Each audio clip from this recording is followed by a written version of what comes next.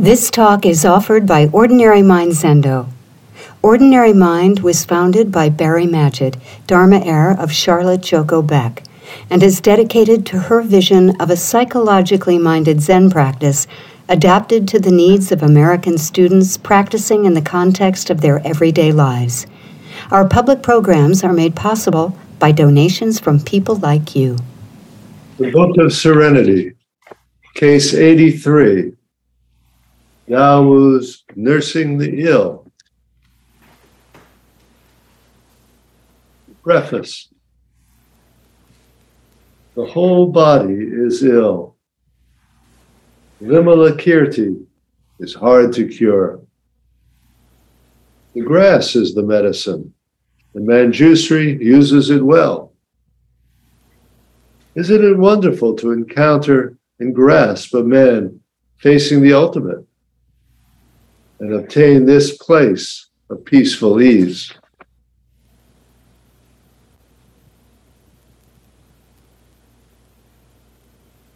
The case.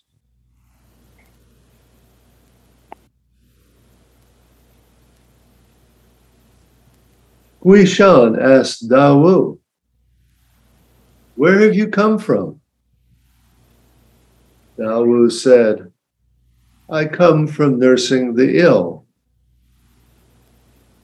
Guishan said, "How many people are ill?"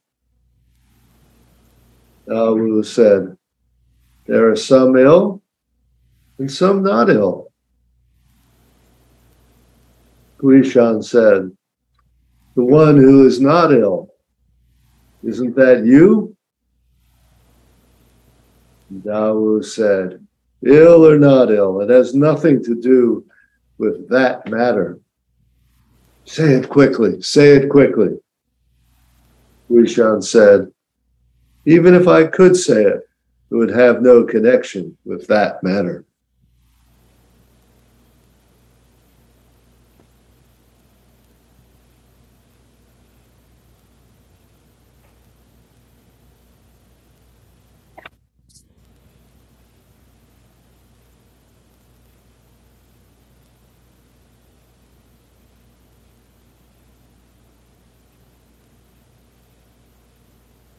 In the preface, we hear that Vimalakirti is ill and hard to cure.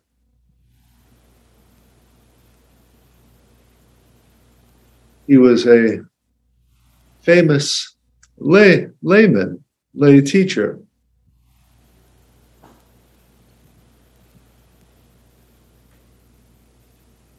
And because he was a layman, lived in the world, immersed in the relative.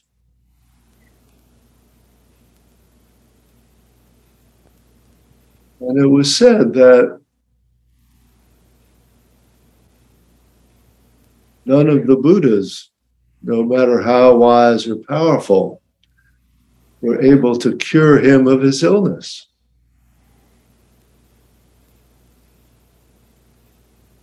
And he replied that as long as the world is ill, I will be ill. What would it mean to cure the world of illness?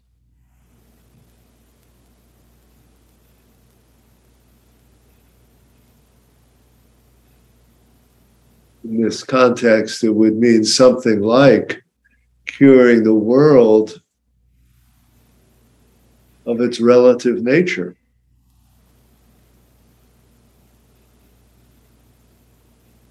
As if we would dwell solely in the absolute.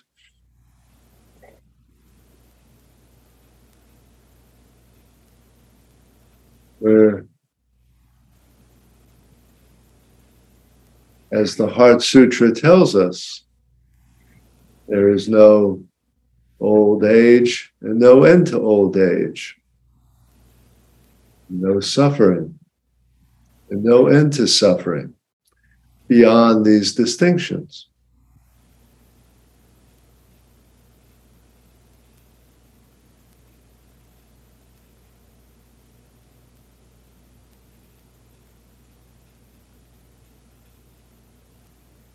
In the case, Tao Wu says he comes from nursing the ill.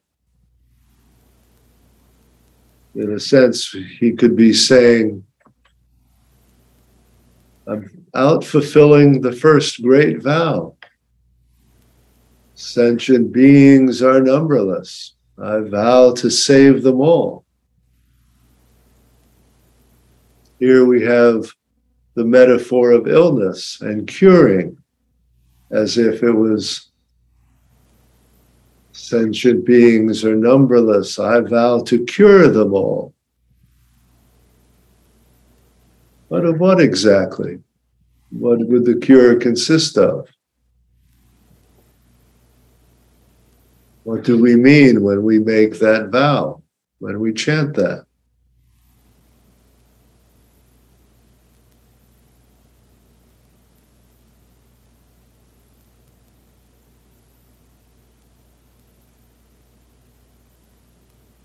Tao Wu is out in the world nursing the ill.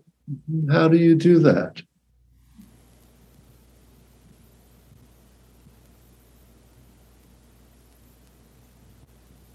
We know it's not literally taking care of people, although obviously there's a place for that. And it doesn't mean going around hitting people with a stick, trying to wake them up. That probably wouldn't be appreciated. Not the kind of nursing we're inclined to want.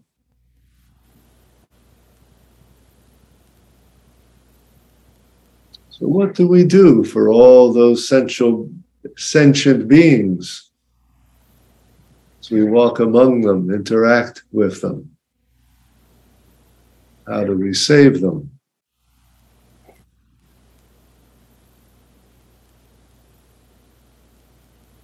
Hui Shan asks, how many are ill? And he's told, some are ill, some are not ill.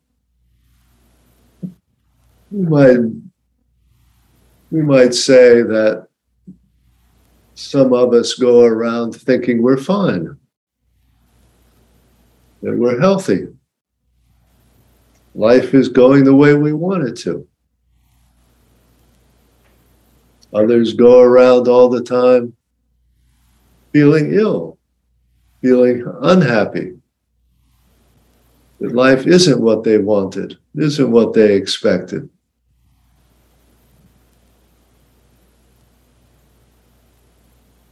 But in terms of this koan, both those positions are ditches on either side of the Great Way.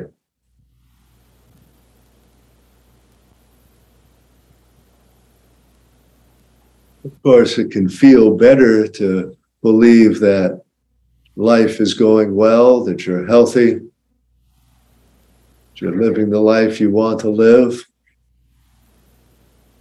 But all it takes is, one food delivery messenger on a bicycle tearing down the street, not looking where he's going,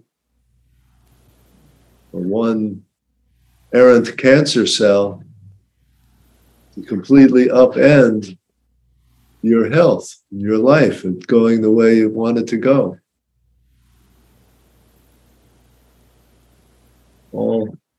Everything is precarious. And no matter how much we feel like we're doing everything right to take care of ourselves, all our exercise, all our vitamins, all our meditation, doesn't take much to make all of that disappear in a flash.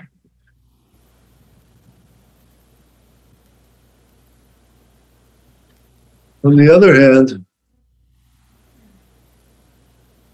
we can go through life forever feeling a day late and a dollar short, never having gotten what I wanted, never having achieved what I wanted or gotten the recognition that I wanted, the love that I wanted, the family, the fame, the money. Almost nobody can say they have enough of all those things. Looked at from a certain perspective,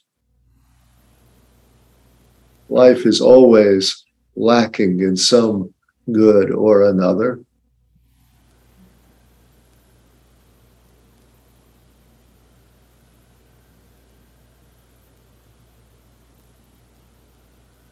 What do we dwell on? How do we see that? To dwell on what we don't have or what we have is to treat like a problem, to treat life like a problem that we either feel we've solved and we're proud of ourselves for that, or feel that we've been stymied by. We feel hurt and disappointed and angry. Either we've answered the problem or we failed to answer the problem. But either way, we're stuck in that kind of dichotomy. What's the alternative? What does it mean to see life instead of a problem, to see it as a koan?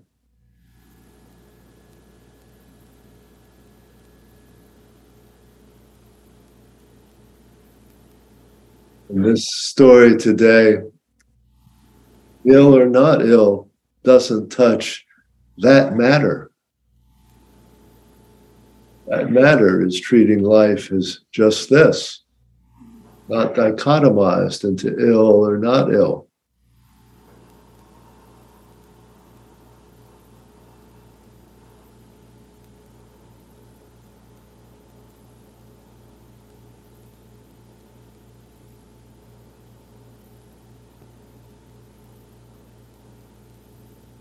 Am I ill or not ill? I'm relatively healthy for 72. But my knees are bad. My eyes are bad. Mostly my faculties are intact. I can do what I want to do most of the time. But there's no question that what I can do diminishes with age. And I'm not impervious to that. I'm not going to pretend that I fulfill Joko's definition of enlightenment, in which if I went blind and became paralyzed, it would be okay with me, right?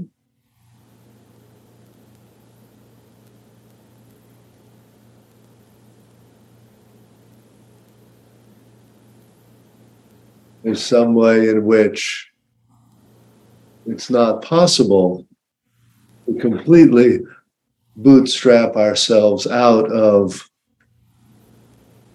the relative world of problems and dwell solely in the world of the absolute or koans and live solely as just this, whatever it is, just this.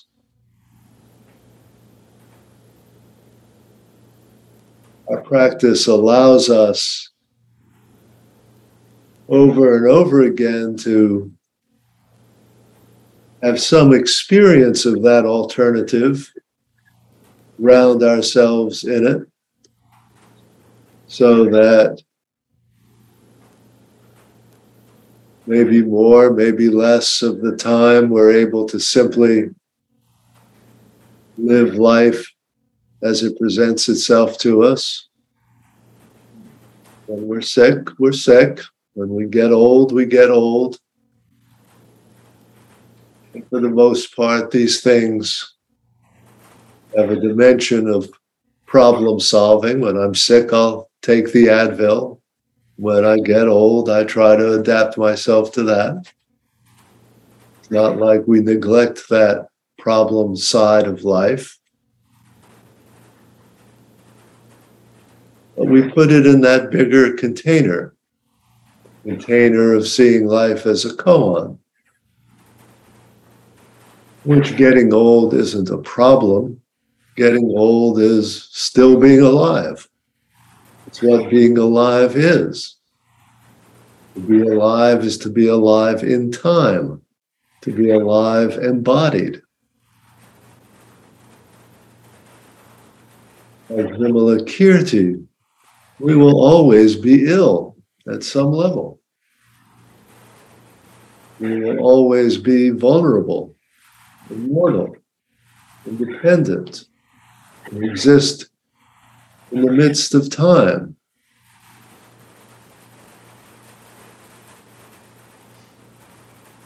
Nothing about our practice will ever make that dimension go away once and for all.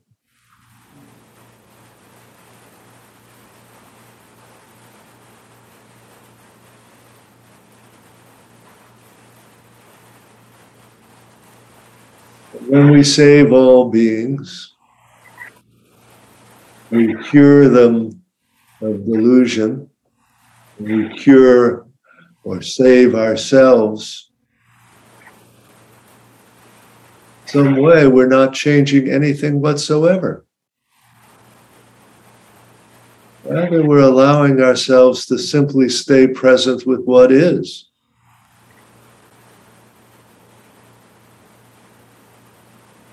All beings just as they are. That's Buddha nature. They possess immersion in embeddedness and interdependence and impermanence. That's their Buddha nature.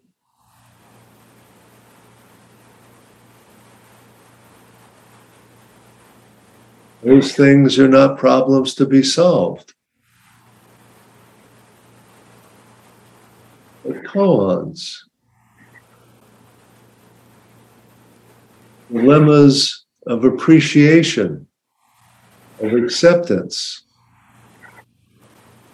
of realization, life as it is.